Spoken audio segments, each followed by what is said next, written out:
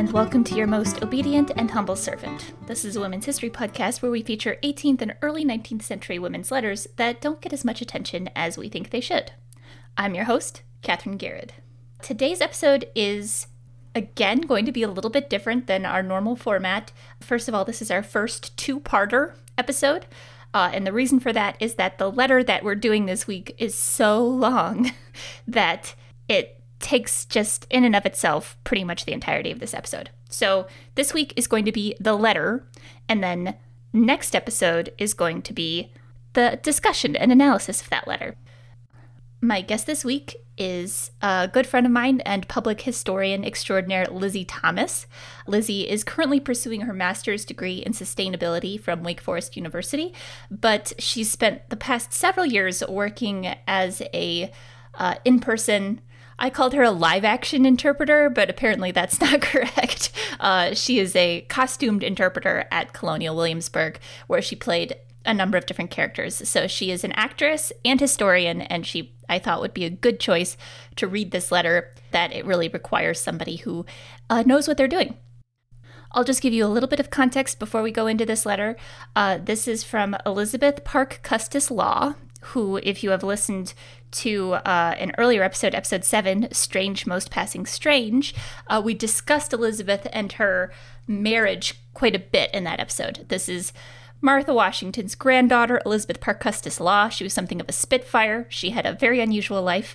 She married a West India nabob, so somebody who made his fortune over in West India and then came over to the United States, named Thomas Law, who her grandparents didn't completely approve of because he seemed like he was a little bit of a social striver. He's very much new money, and he was definitely trying to profit off of buying land in Washington, D.C. as soon as that became the new United States capital.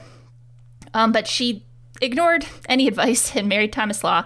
He also had brought with him 2 sons from a previous liaison with a woman in India. So he had 2 mixed-race sons that he had actually brought over from India with him that Elizabeth Parke Custis Law helped raise. Interestingly, she doesn't mention those 2 sons in this letter, but that's some background that I think is important. So the form that I found this letter in was published in the Virginia Magazine of History and Biography, Volume 53, Number 2, April 1945. And so it was edited and introduced by an author named William D. Hoyt, Jr.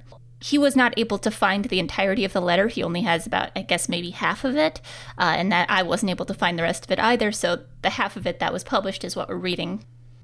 So this is a letter written on April 20th, 1808, from Elizabeth Parke Custis Law to David Bailey Worden. David Bailey Worden is an Irish Republican who had been exiled to the United States for his role in the insurrection, and he later became an American consul to France. And he was apparently friendly with Elizabeth. There's some discussion on what their relationship was actually like. But this letter she wrote shortly after he had left to be consul. And we have 29 manuscript pages of it. And that's not even the whole thing. She writes the letter as an autobiography. It's Elizabeth Parke Custis Law's story of her own life. And it's a little bit of her saying, do you know who I am? You can get that vibe throughout the letter. She was 32 years old when she wrote this. She and her husband had separated 4 years previous, but they weren't yet officially divorced. And she's writing this to someone who I guess is her friend. I don't know why she feels so betrayed and that she has to write this really long letter to him specifically.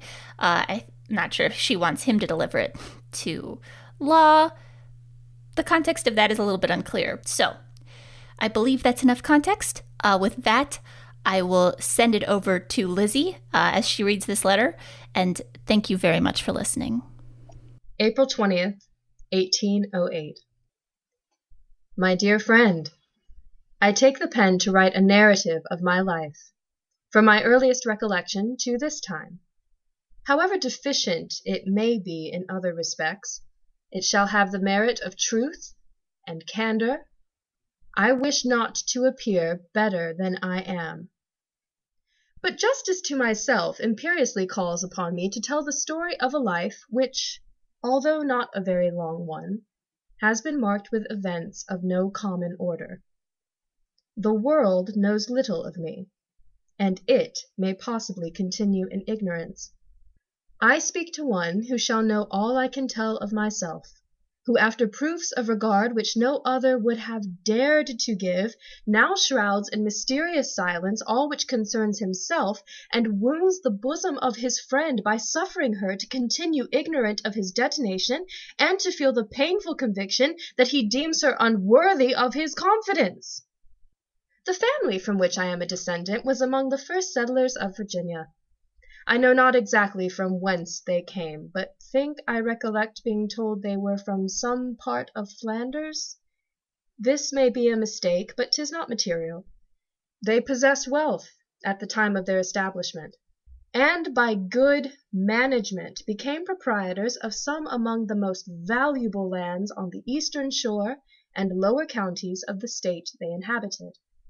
I have always felt pride in hearing that all who had borne the name of Custis were honest and just men, a circumstance more to be prized in the opinion of their descendants than all the pomp of heraldry or wealth could give, had they even been destitute of them. The father of my father was a good man, possessed of a great estate, a pleasing person of unblemished reputation. He, at an advanced age, married Miss Dandridge, to whom in her infancy he had been godfather, and often dandled on his knee the smiling cherub who was one day to be his wife, and afterwards the wife of General Washington. He made a most affectionate, indulgent husband to the most charming woman of the age she lived in. 4 children were the pledges of their union. 2 of them died in infancy, and the loss of his eldest son so preyed upon the sensibility of my grandfather that he pined in sorrow which not all his other blessings could dissipate, and sunk into the grave, leaving his youthful consort with a large dowry and a lovely girl and boy to engage those affections he had shared with them. She was worthy of the approbation which her virtues obtained from all who ever knew her, and after a period of widowhood in which her correct conduct added to the esteem with which she had been regarded, she was selected by Washington to be the partner of his happiness and his country's love. The first of men chose her as his wife, the companion of a life of glory, and well did she repay his confidence and attachment. Ever honored spirit of my revered and ever lamented parent, look down upon thy child. How little did thy fond heart think that when caressing thy darling Eliza, she would one day be the victim of slander and persecution, and with a heart oft lacerated by the neglect of the friend most dear to her, should now commence a narrative of her life and family to convince him that he does not know her who he once vowed to love forever. To thy spotless soul I can appeal for the purity of my attachment and rectitude of my intentions. With the hand of Mrs. Custis, General Washington received a large fortune, and became the guardian of her son and daughter. They removed to Mount Vernon, where he procured a tutor to instruct the children, and where his wife acquired the esteem and admiration of all who saw her. He was a father to her children, and desirous to give my father every advantage, placed him at the school kept by Parson Boucher. He was the handsomest youth of his day. To judge of his person, 'tis only necessary to observe that his children, who have been thought handsome, are some of them to be compared to him. At the age of 16 he became acquainted with the family of Mr. Calvert of Maryland, and soon fell desperately in love with my mother, then only 14. She was beauteous as an angel. My father saw her, and loved for his whole life. He was but a boy, and although his offered heart was accepted by my mother, and her family exulted in her conquest, it was thought best to insist upon his going to New York, to acquire advantages of education which could not at that time be procured more near. His parents and sister visited her, were highly delighted with the proposed alliance, and besought her influence to prevail on him to leave her and attend to those studies necessary to complete his education. After much contention with his family, the entreaties of the lovely girl he felt such reluctance to leave induced him to go, that he might render himself more worthy of her. I now leave him in New York, to which place General Washington accompanied him, and returned to Mount Vernon, where my mother had gone to spend some time. The sister of my father was an amiable girl, dutiful to her parents. She adored her brother, and was much attached to his intended wife. She had bad health, and when my father had been 18 months at New York, she was sitting with my mother, talking of her dear John, and said she would go to bring one of his letters. My mother heard a noise, and going to her room, found the amiable girl on the floor, without breath. She was put to bed. Her mother, frantic at her situation, ran about seeking assistance. My mother, bathed in tears, leant over her, and the godlike man who afterwards saved his country, kneeling by the bed, solemnly recited the prayers for the dying, while tears rolled down his cheeks, and his voice was often broken by sobs. The angel of death hovered over and snatched his prey from her afflicted friends. Thus deprived of one darling child, my father was sent for to console his mother. His faith was unchanged by absence, and he brought back a heart uncontaminated by intercourse with a world of which he was a brilliant ornament. Many efforts had been made to supplant the woman he loved. All efforts proved unavailing. Of a respectable family, large fortune, and a person beauteous as the god of love, mothers sought to engage his attentions to their daughters, and many a lovely girl attempted to captivate the young Virginian. Warm and unchangeable, his heart, when fixed, was incapable of perfidy and desertion, and he came back, if possible, more devoted to his Eleanor than when they parted. He swore he would not leave her again, and wished to be married at once, but his impetuosity was so far controlled that he was kept single till the age of 19. When arrived at that age, and my mother not 16, they were united. I have been told that when arrayed in white, which was the fashion of the day, and standing in the midst of their numerous connections to receive the nuptial benediction, they looked as if some inhabitants of celestial regions had descended to gladden the children of earth. He was the most ardent lover, the most enraptured husband. He loved his wife to excess, and thought there was no heaven but in her arms. They resided at Mount Vernon. The difference with England soon began. He was ready to fly to arms, and wished to follow Washington to battle, but the prayers of his mother, the entreaties and caresses of his wife, had power to alter his determination. He sacrificed the wish his ardent love had burnt to gratify, and was satisfied to exchange glory for happiness. 18 months had elapsed since their union, when my parents were blessed with a daughter. It was the first pledge of love such as few can feel. But while her fond parents gazed upon her each day with new delight, she was attacked by a violent illness, and died. To relieve my mother's distress was her husband's unremitting care, and he carried her with his mother to visit General Washington, then encamped near Boston. They passed a pleasant time, though often alarmed with fears of the British, whose bombs burst frequently over the place of their residence. My mother's situation required her return to her father's house, where 12 months after the birth of their first child, your friend came to supply her loss. Better had it been for her to have died, as did her sister. But fate decreed otherwise, and my fond parents weaned their child with the partiality that parents feel. I had the smallpox, I was attacked by the whooping cough, which almost killed me, but I was not destined to die, till sufferings more terrible should make existence a burthen. 16 months after my birth my sister Peter succeeded, and at the same distance of time Mrs. Lewis came to gladden the hearts of her friends. My mother had twins, 2 girls, who died in 3 weeks, and soon after my brother was born. Ere this my father had purchased the place where you once went with me, Abingdon, and the other which my brother now holds, named Arlington, from the old family seat of the Custis's on the eastern shore of Virginia.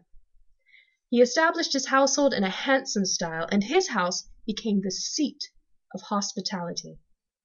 His love for his family, if possible, increased each year. He was adored by his servants, admired by all who saw him, and those who knew him deemed themselves honored in calling him their friend. My noble father, thou wert encased of all that was good in man, and the honest pride spent in recounting thy merits makes me exult in the reflection that I am worthy to be thy child. My father's house was the resort of the Alexandrians, and all genteel strangers found a welcome at his board. Among the number was an English physician whose name was Rumney. He played well on the flute, and took delight in making me sing.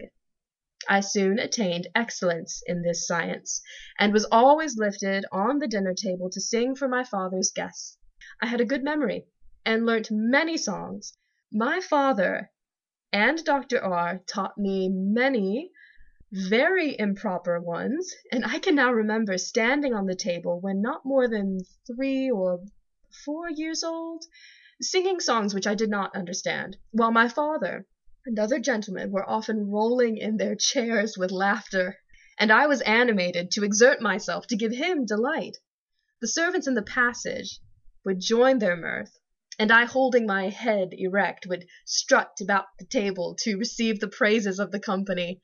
My mother remonstrated in vain, and her husband always said his little Bet could not be injured by what she did not understand, that he had no boy, and she must make fun for him until he had.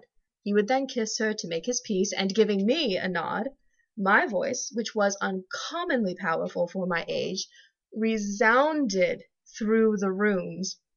My mother, who could not help laughing, had to retire and leave me to the gentlemen, where my father's caresses made me think well of myself. Think me not vain. All who saw me then know I had an uncommonly fine voice for so young a child. I was the darling of my grandmother Washington. She had all that tenderness of manner which my father had, and when with her I was always in her arms. My heart almost broke when she was obliged to go to the general, and I was always talking of her and wishing her return. Many things occurred at that early period of my life which made an indelible impression. I will mention one event which I have never forgotten. Going with the other children into a house where the negroes picked cotton, I took a cotton seed and put it up my nose. That night I suffered great pain, but my father reproving me for complaining, I stifled my groans, and lay in much misery till morning. He called me to him, and after many efforts got out the seed, then saying with sternness, "You have kept me awake all night, and distressed both your parents by doing this. Now I will punish you, to prevent your thus acting again." He then laid me across his knee, and whipped me severely. When he put me down, my proud heart swelled with anger. I did not mind the pain he inflicted, but he had disgraced me before the other children for a circumstance which only injured me. Had he spoken one kind word, I should have been subdued. But I thought he was unjust. I felt he had degraded me. I resolved not to incur humiliation again, and do not recollect his correcting me after this time. Another event would, to a reflecting mind, have marked the color of my future life. Dr. William Reed of South Carolina spent some time at my grandfather Calvert's, where a relation of his resided. My sister Peter was the pet of that family, and Dr. R. was fond of her, but on my arrival he became much more partial to me. I was 4 years old, and he said I was the most interesting child he had seen. I took an equal fancy to him. He walked out with me, read and talked with me, and I would sit on his knee, sing for him, and often, when my nurse came to take me to bed, was found asleep with my little arms twined around his neck. He could not leave me a moment. When he was obliged to return to Carolina, he delayed his departure as long as possible. For fearing he would go, I never left him for a moment, and clinging round his neck would beg so earnestly that he would not go, that he was often affected by my distress. He wished I was 16, as he feared some cold-hearted wretch would one day make his darling miserable, and would then vent execrations by anticipation against him who should not know how to value my heart. He went away, and avoided taking leave of me. I was frantic, rushing out of the house to follow him, and was so much afflicted as to be seriously sick. The family tried to console me, but in vain, and they could only restrain my tears by assurances that my friend would return. My little sisters stood round and offered to comfort me. "Don't cry, Betsy, he will come back again," was repeated by all, but it was a long time before I regained tranquillity. My father contemplated this scene with concern. "God grant, my child, that I may live to protect you. With feelings ardent and uncontrollable as mine, I too plainly foresee you will suffer greatly. The proud spirit which breaks forth whenever excited tells me my child will never do a mean or dishonorable action, but too surely I fear she will be miserable." The words of my father were prophetic. He was soon to be snatched from his wife and infant children. Had he lived, I had perhaps been happy. My father was an enthusiast in the cause of his oppressed country, and but for the reasons before assigned, would have been foremost among her defenders. I sung all the revolutionary songs, and used to talk of tar and feather for the Tories. Whenever my father could, he always went to the army, and when the siege of York was nearly concluded, he hastened to see the surrender of Cornwallis. I recollect well how averse he seemed to set off, returning several times to bid his family farewell. I was sick in bed, for he came to the side of it, kissed and blessed me many times, and tore himself away. Alas, it was decreed he should never should return, and I was the only one of his children who saw him after that day. He arrived at the camp of Washington, and saw the British humbled before him, but the camp fever assailed him, and his mother and wife were summoned to attend him. I was their companion, and was grieved to see the late blooming face of my beloved father so changed that I should not have known him but for his voice. All was done that medical skill and fond affection could perform to save him. My mother never left him. Seated on his bed, his eyes were fastened on her. His love had known no change. It was hard to die so young. He was not more than 27 years old when the cruel spoiler came, and tore him from a world which he adorned. When told my father was no more, I insisted on seeing him. My nurse was going with me to the room, but we were stopped. I was full of indignation, and said they had no right to prevent my seeing him. I called upon him to return to me, and said I supposed my mother would marry someone else, but no other man should ever be my father. I well recollect the grief of my mother and grandmother, and travelling up the country again, all clad in black. My father's generous soul had made him too little attentive to pecuniary concerns. He had never been brought up with any knowledge of business. He made bad bargains, and had greatly injured his estate. He sold some fine lands in the lower country, and received paper money in payment. My mother was 25, of a gay turn, high spirits, which had been nurtured by a life of unchanging prosperity. Ere a very long time she acquired resignation to her loss, and began to mingle with a world which always admired her. Still the full bloom of beauty, with an ample fortune, she was sought by all who wished to secure happiness or fortune. She attracted admiration whenever she appeared, mounted on an elegant horse, which she rode well. She was certainly a most captivating object. I mourned for my father, and wondered she could forget him. And well convinced am I that had I been so beloved, by so charming a husband, I should have followed him to the grave. But 'tis most fortunate for her that she is different from me, and I wish no one so ill, and to feel so deeply, so durably, as I do. 2 years after my father's departure, my mother gave her hand to Dr. Stewart. She chose the man who she believed would make the best guardian for her children. Dr. S. was not then the gloomy mortal he has been since. He had just returned from Europe, where he received every advantage of education, and was one of the most learned men of his day. He was a man of respectable family, and a character free from reproach. He had studied the profession of medicine, and I believe was qualified to make a conspicuous figure in it. He had little fortune, and my mother's friends disapproved of the choice she made, but she was independent of them, and finding herself incapable of managing her own or her children's property, determined to marry Dr. S. He became her husband and the guardian of her children's fortune. My youngest sister and brother went to reside at Mount Vernon, and now my heart sustained another pang.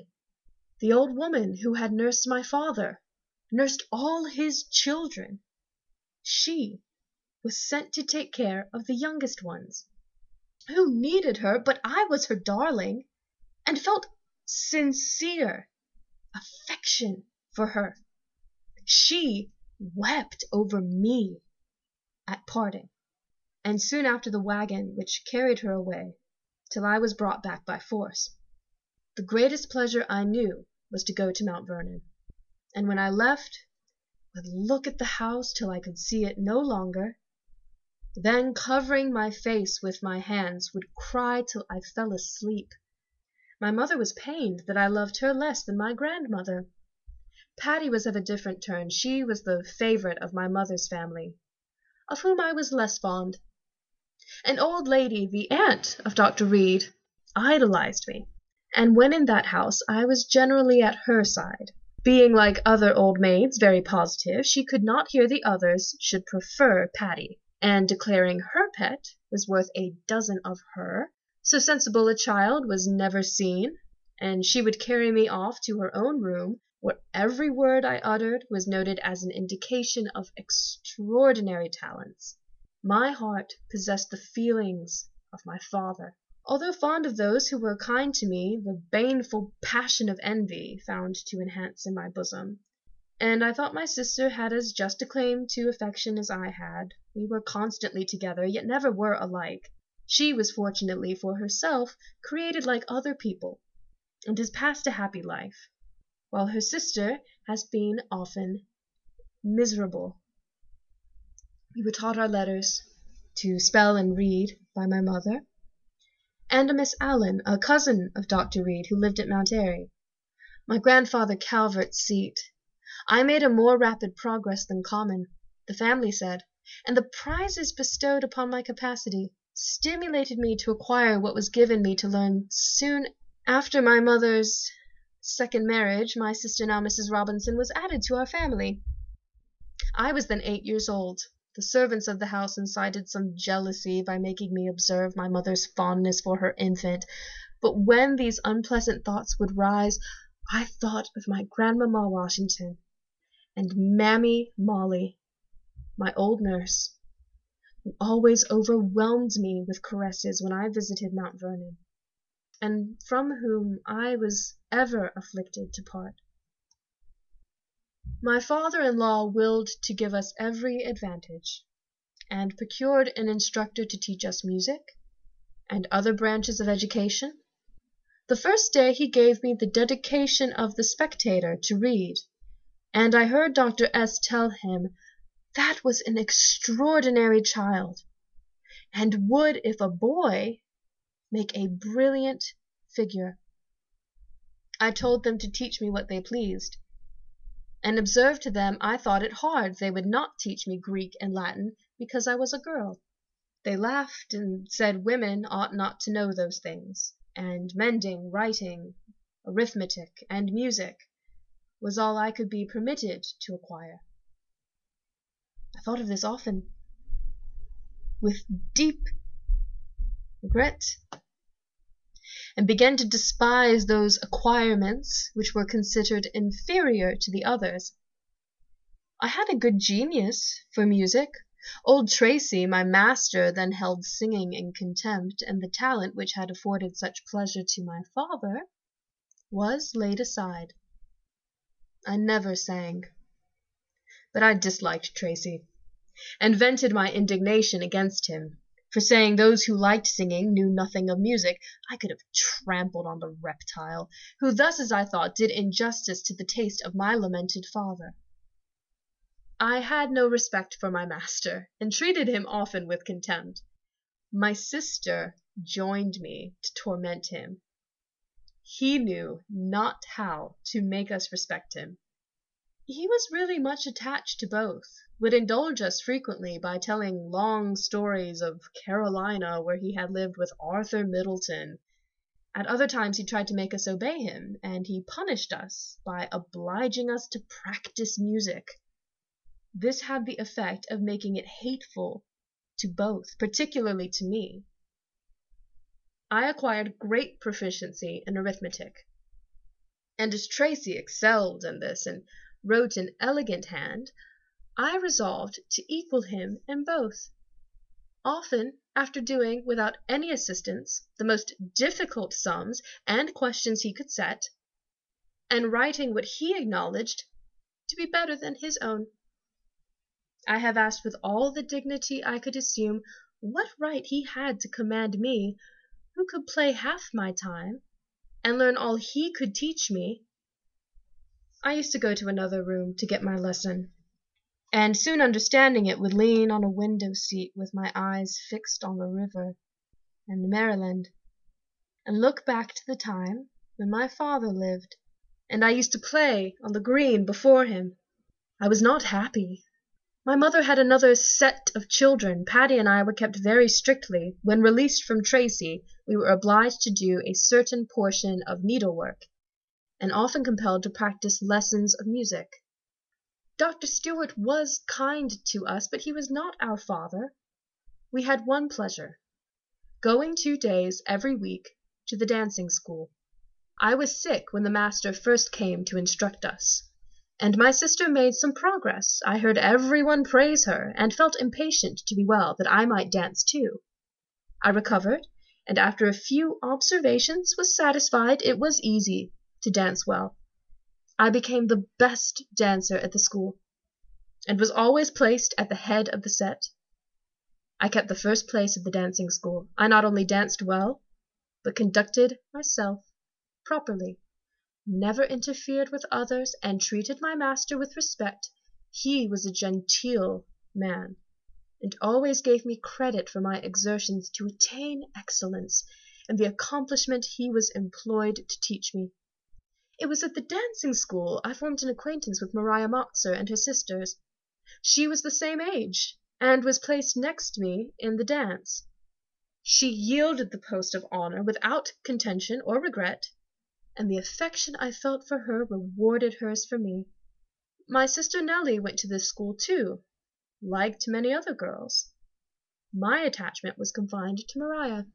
On entering the room we met with joy, and taking hands, and after kissing each other, we seated ourselves and took no notice of anything else till called to dance, after which we resumed our station, and as she always stood next me, when the set was called, our conversation was not interrupted.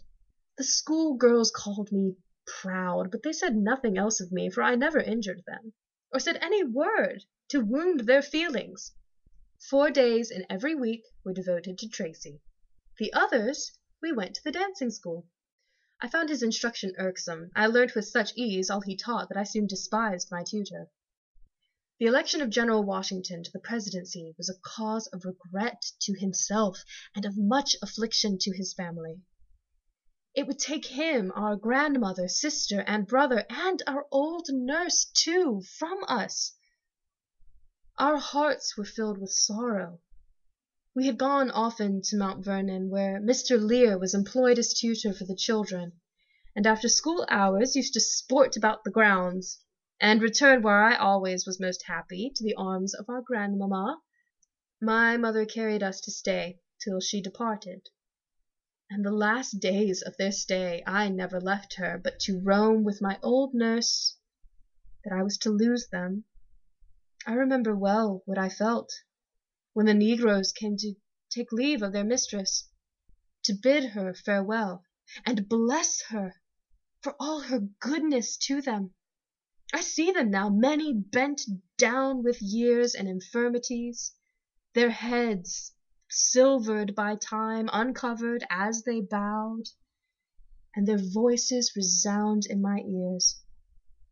God bless you all. As the carriage drove off, how pleasant had been this ride, but it was to carry me home, and next day my grandmother was to leave me. I did not sleep all night, and next morning I saw my friends depart with agonies which, to recount at this distant period, makes my heart ache. This event was of serious injury to my health, and marred my happiness. I had been ill with a nervous fever some months before. For 21 days my fever did not abate, and no one believed I should live for several months. I could not walk. Mammy Molly came to nurse me, my grandmother often visited me, and I almost regretted getting well, which was to take them from me. The distress I suffered at parting with my beloved friends succeeding this threw me in a bad state of health. I was melancholy, lamented the loss of my friends, and the greatest pleasure I enjoyed was to receive their letters and answer them. General was so ill that his life was despaired of, and we felt much distress till assured of his safety. The guardian angel of America was near, and preserved her godlike hero. The period approached where we were again to see those most dear to us. At length Austin, my grandmother's footman, came on a day before to tell us they were near. My mother was then confined with her 3rd child, and Patty and I were half crazy for joy. When the carriage stopped, I could scarcely stand. I wept for joy. My grandmother and the children embraced me first, then my dear old nurse. All wondered at my growth and improvement, and I was proud to be admired by them. Mrs. Washington came some hours before the president. At length he rode up with 2 gentlemen, his secretaries. My heart bid me fly to meet him, but how could I walk across a long passage in presence of the strangers? I hesitated, blushed, and trembled, but my grandmother saying, "Go, my darling, or the general will think you do not love him," this remark gave me strength to reach his chair, and his arm supported his timid child. I was in great trouble at being obliged to sit at the head of the table. Extreme sensibility and retired life had given me diffidence, which was remarked by all who saw me, and was painful to myself. The strangers gazed at me, and I could not eat at dinner. The general said that although he thought a young girl looked best when blushing, yet he was concerned to see me suffer so much. My grandmother asked my mother to let her carry me home with her, and I went with pleasure. Yet the tear bedewed my cheek when I went to bid my mother farewell. We were to meet again in a few weeks. I was to go to Mount Vernon, yet when I saw her pale and feeble, my heart was filled with sorrow. She urged me to go, but the pleasure I felt in being with my grandmother was damped by the thought that my parent was absent and not well, and I did not feel happy till she joined us at Mount Vernon. We were all happy together for several months, but our friends were soon to leave us, and another circumstance occurred to give us pain. In a former part of this narrative I remarked that my father's generous soul had made him regardless of money, while his ignorance of business exposed him to injury from bad men. It was found that the bargain he had made for Abingdon would be ruinous to his children. He had sold valuable estates for paper money, and the sort he was paid in was of no value. Dr. S. had been zealously engaged to extricate the estates from embarrassments, and was advised to give up that place, rather than hold it and be subject to a suit, which might take all the personal property. My father died without a will. The laws of that time gave all lands to the male heir when no will existed, and all the girls could have was a portion of the personal estate. My mother wished to save a fortune for her daughters, and resolved to relinquish a residence to which she was much attached, and bury herself in solitude. She made a great sacrifice for us. The place she was to remove to was one Dr. S. had purchased with the wish which all people have to acquire property. Dr. S. was unqualified to deal with one of the most deceitful men I ever heard of. The place had nothing to recommend it, was 20 miles from Alexandria. Okay, and that is the end of the letter. So it cuts off sort of abruptly there. Thank you very much for listening. That's all for this week's episode, but we will pick this right up again in 2 weeks when I post the exciting conclusion where we discuss it. Thank you very much for listening. I am, as ever, your most obedient and humble servant. Thank you very much.